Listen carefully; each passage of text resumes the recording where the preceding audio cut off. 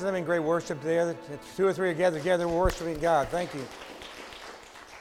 I want to talk to you today just in light of recent events about the importance of our country and our world to understand how to connect to God in prayer. There are some times in life that you realize that you are not strong enough to face the situation, that you don't have the answer to all the questions, but you know that God does. And so we need to understand the importance of connecting to Him. Author Stormy R. Martin has written several books, and I've read many of them, and her books are all similar. They're all on the topic of prayer, and it's interesting to when you look at her books. She writes to the power of a praying husband, the power of a praying wife, and they all begin with the statement, the power of prayer, and the sentence can be completed in any other way. So the power of a praying church, the power of a praying neighborhood, the power of a praying group. And so that's how she wrote all the books, and I've read many of them. But we must not forget that we need the power of a praying nation. Can I get a witness? And maybe the recent events has called us when we realize that we don't have the answer within ourselves, that we have to look outside human ability and look for divine qualities and divine answers. And that's where we are today. We must never forget that prayer is important. Prayer is not powerful because of one praying. Rather, the one praying is powerful because they prayed. And the answer to our future is to pray about these things. God has so much to give us, but sadly we fail to answer Him, fail to respond to Him. And so I want you to know that God wants us to be in a spirit of prayer, and I want to begin this message with just that and ask for prayer. Would you bow with me? God in heaven, we pray that there would be an answer, at least for the ones in this room and the ones who hear this message on live feed, that we would see the answers that you have for these questions that we are not sure how to respond to. We respond to this as people who are humble and people who need help. We respond to this as we met with our chairman of deacons and vice chairman of deacons this week. We wanted to make a response to this as a church that was correct, but it was also full of compassion for those who have fears. And that's the way we've designed our church today. So we pray out of that correctness and out of that compassion, we see the ability to call on you in prayer, that you would give us the answers we need as we face these questions of life. In Jesus' name I pray, amen. Jeremiah 33:3 says this, "Call unto me and I will show you and answer you and show you great and mighty things you do not know." There's another great prayer in 2 Chronicles chapter 7, verse 14. If you have your Bibles, I want you to look at it. And this is a prayer that we need to hear in our country today. Excuse me. "If my people who bear my name humble themselves, pray, seek my face, and turn from their evil ways, then I will hear from heaven, forgive their sin," and underline these next few words, "and heal their land." If ever we needed a healer, we need it now in America. And Isaiah tells us, 2 Corinthians chapter 7, verse 14 tells us exactly how to find that prayer. 2 Corinthians chapter 7, verse 14. Here's what the Bible says. Prayer calls us. He says, if my people. You don't realize that not everybody prays out there. Now, surely they say this is true, that in a foxhole everybody prays. And maybe that's where we are as a country now, in a proverbial foxhole. The enemy is coming at us. Disease is coming at us. What do? We can't fire back. If we do, we don't know who we're going to hit and how we're going to hurt. But God knows the enemy. My people, not everybody prays, but the church should pray. There's a great promise in prayer. But it's sad that we don't trust those promises. Prayer is calling us to believe. There should be no finger pointing in all this. Rather, we just simply say, God in heaven, you're the answer. God in heaven, we need your help. And it says, in fact, there's many translations. The King James Version says, I didn't read out of the King James Version, but it says this in King James, if my people. The operative word is if. You know, there's some things that return us to that if. What we're facing now as a country, as a world, or maybe we need to know what that if is. If we will pray, if we will turn back to God, if we will trust Him, if we'll seek an answer, if we'll find out help beyond ourselves. And the word if is powerful in the biblical theology. In fact, think about these terms with if. If we believe, we go to heaven. If we trust, we find answers. If we obey, we have peace. If we surrender, we have guidance. If. We call the word if you ever studied these, in theology we study these things called conditional covenants, agreements between mankind and God. And one of the conditional covenants begins with the word if, 2 letters, if. If we do our part, God will faithfully do His part. Prayer calls on all of those people who believe in God to do their part by calling Him. And when we call on Him, He does His part by sending an answer. If. In fact, if you think about it, the idea of life, people, popular word today, we talk about, we do life with people. We do spiritual life here. People marry, say they do life with each other. But if you ever look at that word and break it down, there's L and there's E. But between the L and the E is the if. You can't really do life unless you satisfy the ifs. If. And the answer for our future is in the if.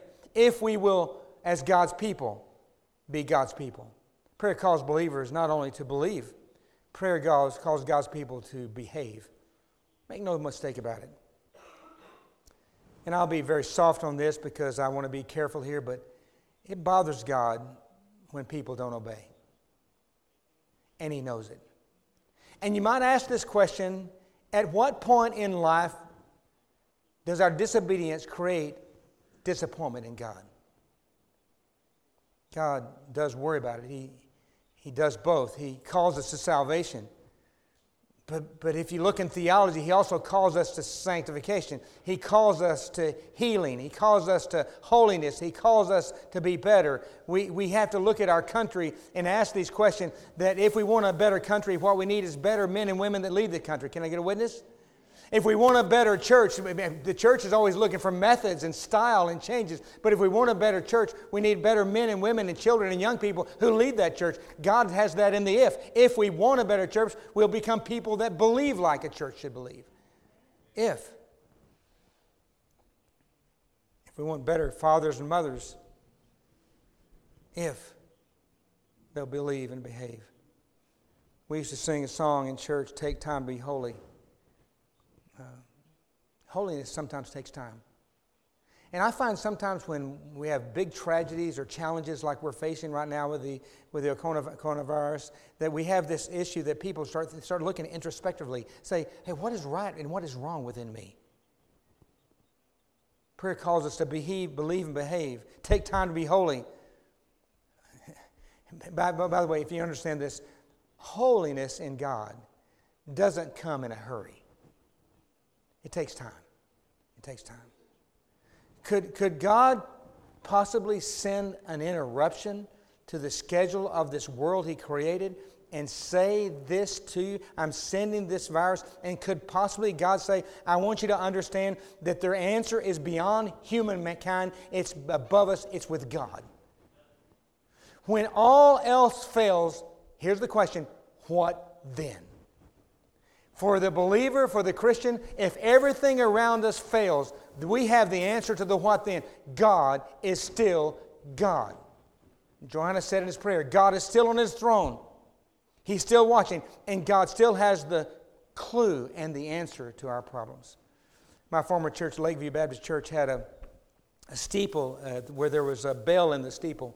And there was a rope that attached in what used to be, you remember the cry rooms they used to have in church at the back? There was a cry room and they had it blocked off there. In the cry room, there was a rope that came out of the cry room and it hooked up high so the kids couldn't get it. And you'd pull on it and it would ring the bell. And everybody said, I guess what the bell, tell people it's time for church or prayer or whatever. Time for supper, I don't know. But you'd ring the bell. One of the kids got up on a chair once and pulled that rope a little too hard and he broke it. I think he thought it was a ride. He swung down and bring him back up, swung down and bring him back up, He broke it. And so the music from Lakeview Baptist Church was silent for a while until one deacon said, I'm climbing up into the steeple, put a new rope, hung it down, and he repaired the rope that rang the bell. I want to say to you folks, I want to say to everybody watching online, Could it be that what's happened to us recently is equivalent to a broken rope? We've lost our contact with the bells of heaven. We can't ring the bells of heaven. We haven't been ringing the bells of heaven because we've so focused on this life and our happiness and our personal enjoyment and beneficiaries of that. We look at that and we've stopped ringing the bells of heaven. Could it be that God is bringing us back to this point to say, hey, why don't you pray again and ring the bells of heaven? Because when we do ring the bells of heaven, there is joy today. Prayer calls us, if my people. Then it says prayer changes us. It says humble themselves. How does God's prayer change us? To begin with, it makes you remember. That you remember when you're praying that you don't have. Do we? Next time you if you're visiting with somebody and they seem to have all the answers, get away from them. Hey, you know what? We're all broken people. Nobody has it all figured out. And by the way, prayer is not seeking our will done in heaven. Prayer is seeking God's will done on earth. And could we pray just for a minute and maybe pause for a minute during this season and pray, God, would you let your will be done on earth? And maybe He's trying to move us back into will. That's what this may be all about. Prayer changes our requirement for humility. To humble a person has to be humble. And the Bible says humble himself. To be humble and humble yourself, you must pray this prayer. I have no strength. I have no sufficient knowledge. I have pain I cannot fix. I can't do it. In humility, we cry out to God. And I ask this question, where are the humble people today? The Bible says that those who seek God's face should humble themselves and pray, and then God sends the answer. We should humble ourselves. Prayer changes us. It requires us to humble ourselves. And by the way, I love, and we have the altar call. It's harder for me these days to do this, but since knee surgery and back stiffness and joint problems. But I love when people get on the altar and pray. Maybe this could be a drive, a change to bring us back to the altar. Maybe we've tried to figure this out too long by ourselves, and God says, hey, remember me? Remember me? Prayer asks us to humble ourselves. The Bible says in 1 Peter chapter 5, verse 6, humble yourself under the mighty hand of God so that He may exalt you in due time. We need to be humble ourselves. Prayer changes and renews us. It renews our heart. Our hearts need to be changed. And we need to have a seeking heart. Prayer allows us to make eye contact with God. Ian Bounds says it like this. This kind of prayer of devotion that dwells in the quietness is that we still believe in God. The kind of devotion that belongs to man is this. We need to surrender our heart. God, here's my heart, so take and lead it. Prayer changes our habits, turns from their evil ways. I remember years ago I was working in a church in DeSoto, Texas, not too far from here. And the pastor, we used to sit on the podium. The pastor, we were sitting there, and he says, hey, I want you to go to my office, and I want you to go pick up something for me. So I went to his office, and he told me he'd left a book he wanted to show to the congregation, and so go get that book. So I knew where the book was, right on the corner of his desk. I've been in his office many times, and I opened his door with the key I had. His door was locked. I opened the door, and I walked in, and I see the book barely on the, it's a very dark room, but there was not, most people have name tags, the office of Jerry Hayes, the office of Clyde Box. He didn't have that. The very center that he sat behind and prepared his sermons had these words, prayer changes things. And you would think with the lights off I wouldn't see it, but it was one of those fluorescent things that I didn't turn the lights on, but I wanted to find his desk. All I had to do to find what I was looking for, we realized that prayer changes things. I'm going to say that again. All I had to do to find what I was looking for is to see, written by God's truth, prayer changes things. So I went to the desk and picked up the book, put my hand still like this today. I still remember, put my hand on that little glowing statement, prayer changes things. And I said two words, it does. It does. It does. We would be unwise as a congregation if we were fickle about this situation, and we are not in our country, in our world. But we do believe we need to reach out and touch the truth that our prayer changes things. We should pray for healing. We should pray for hope. We should pray for help. And finally, prayer cleanses us.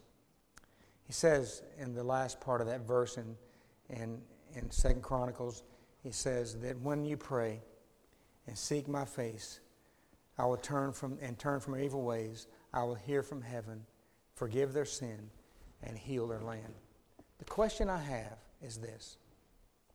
Is it possible that the answer to the healing of the coronavirus is one prayer away?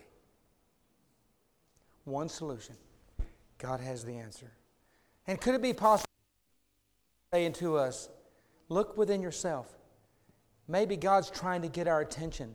I don't know. But one thing I do know for sure, we all need forgiveness.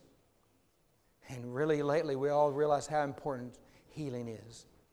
It would be a mistake to just trust the medical profession to provide healing of this, although we trust them completely. And if you're sick, you go to a doctor. But it would be a mistake if we didn't pray to God for those doctors.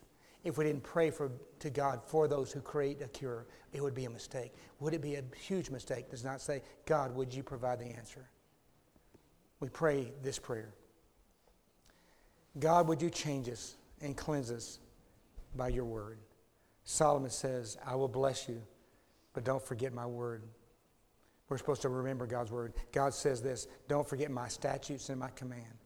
Maybe in these times, we are trying to look at how to have clean lives. We're all putting out hand sanitizer, and God says, I want you to have clean hands, but God wants something more deeply than that.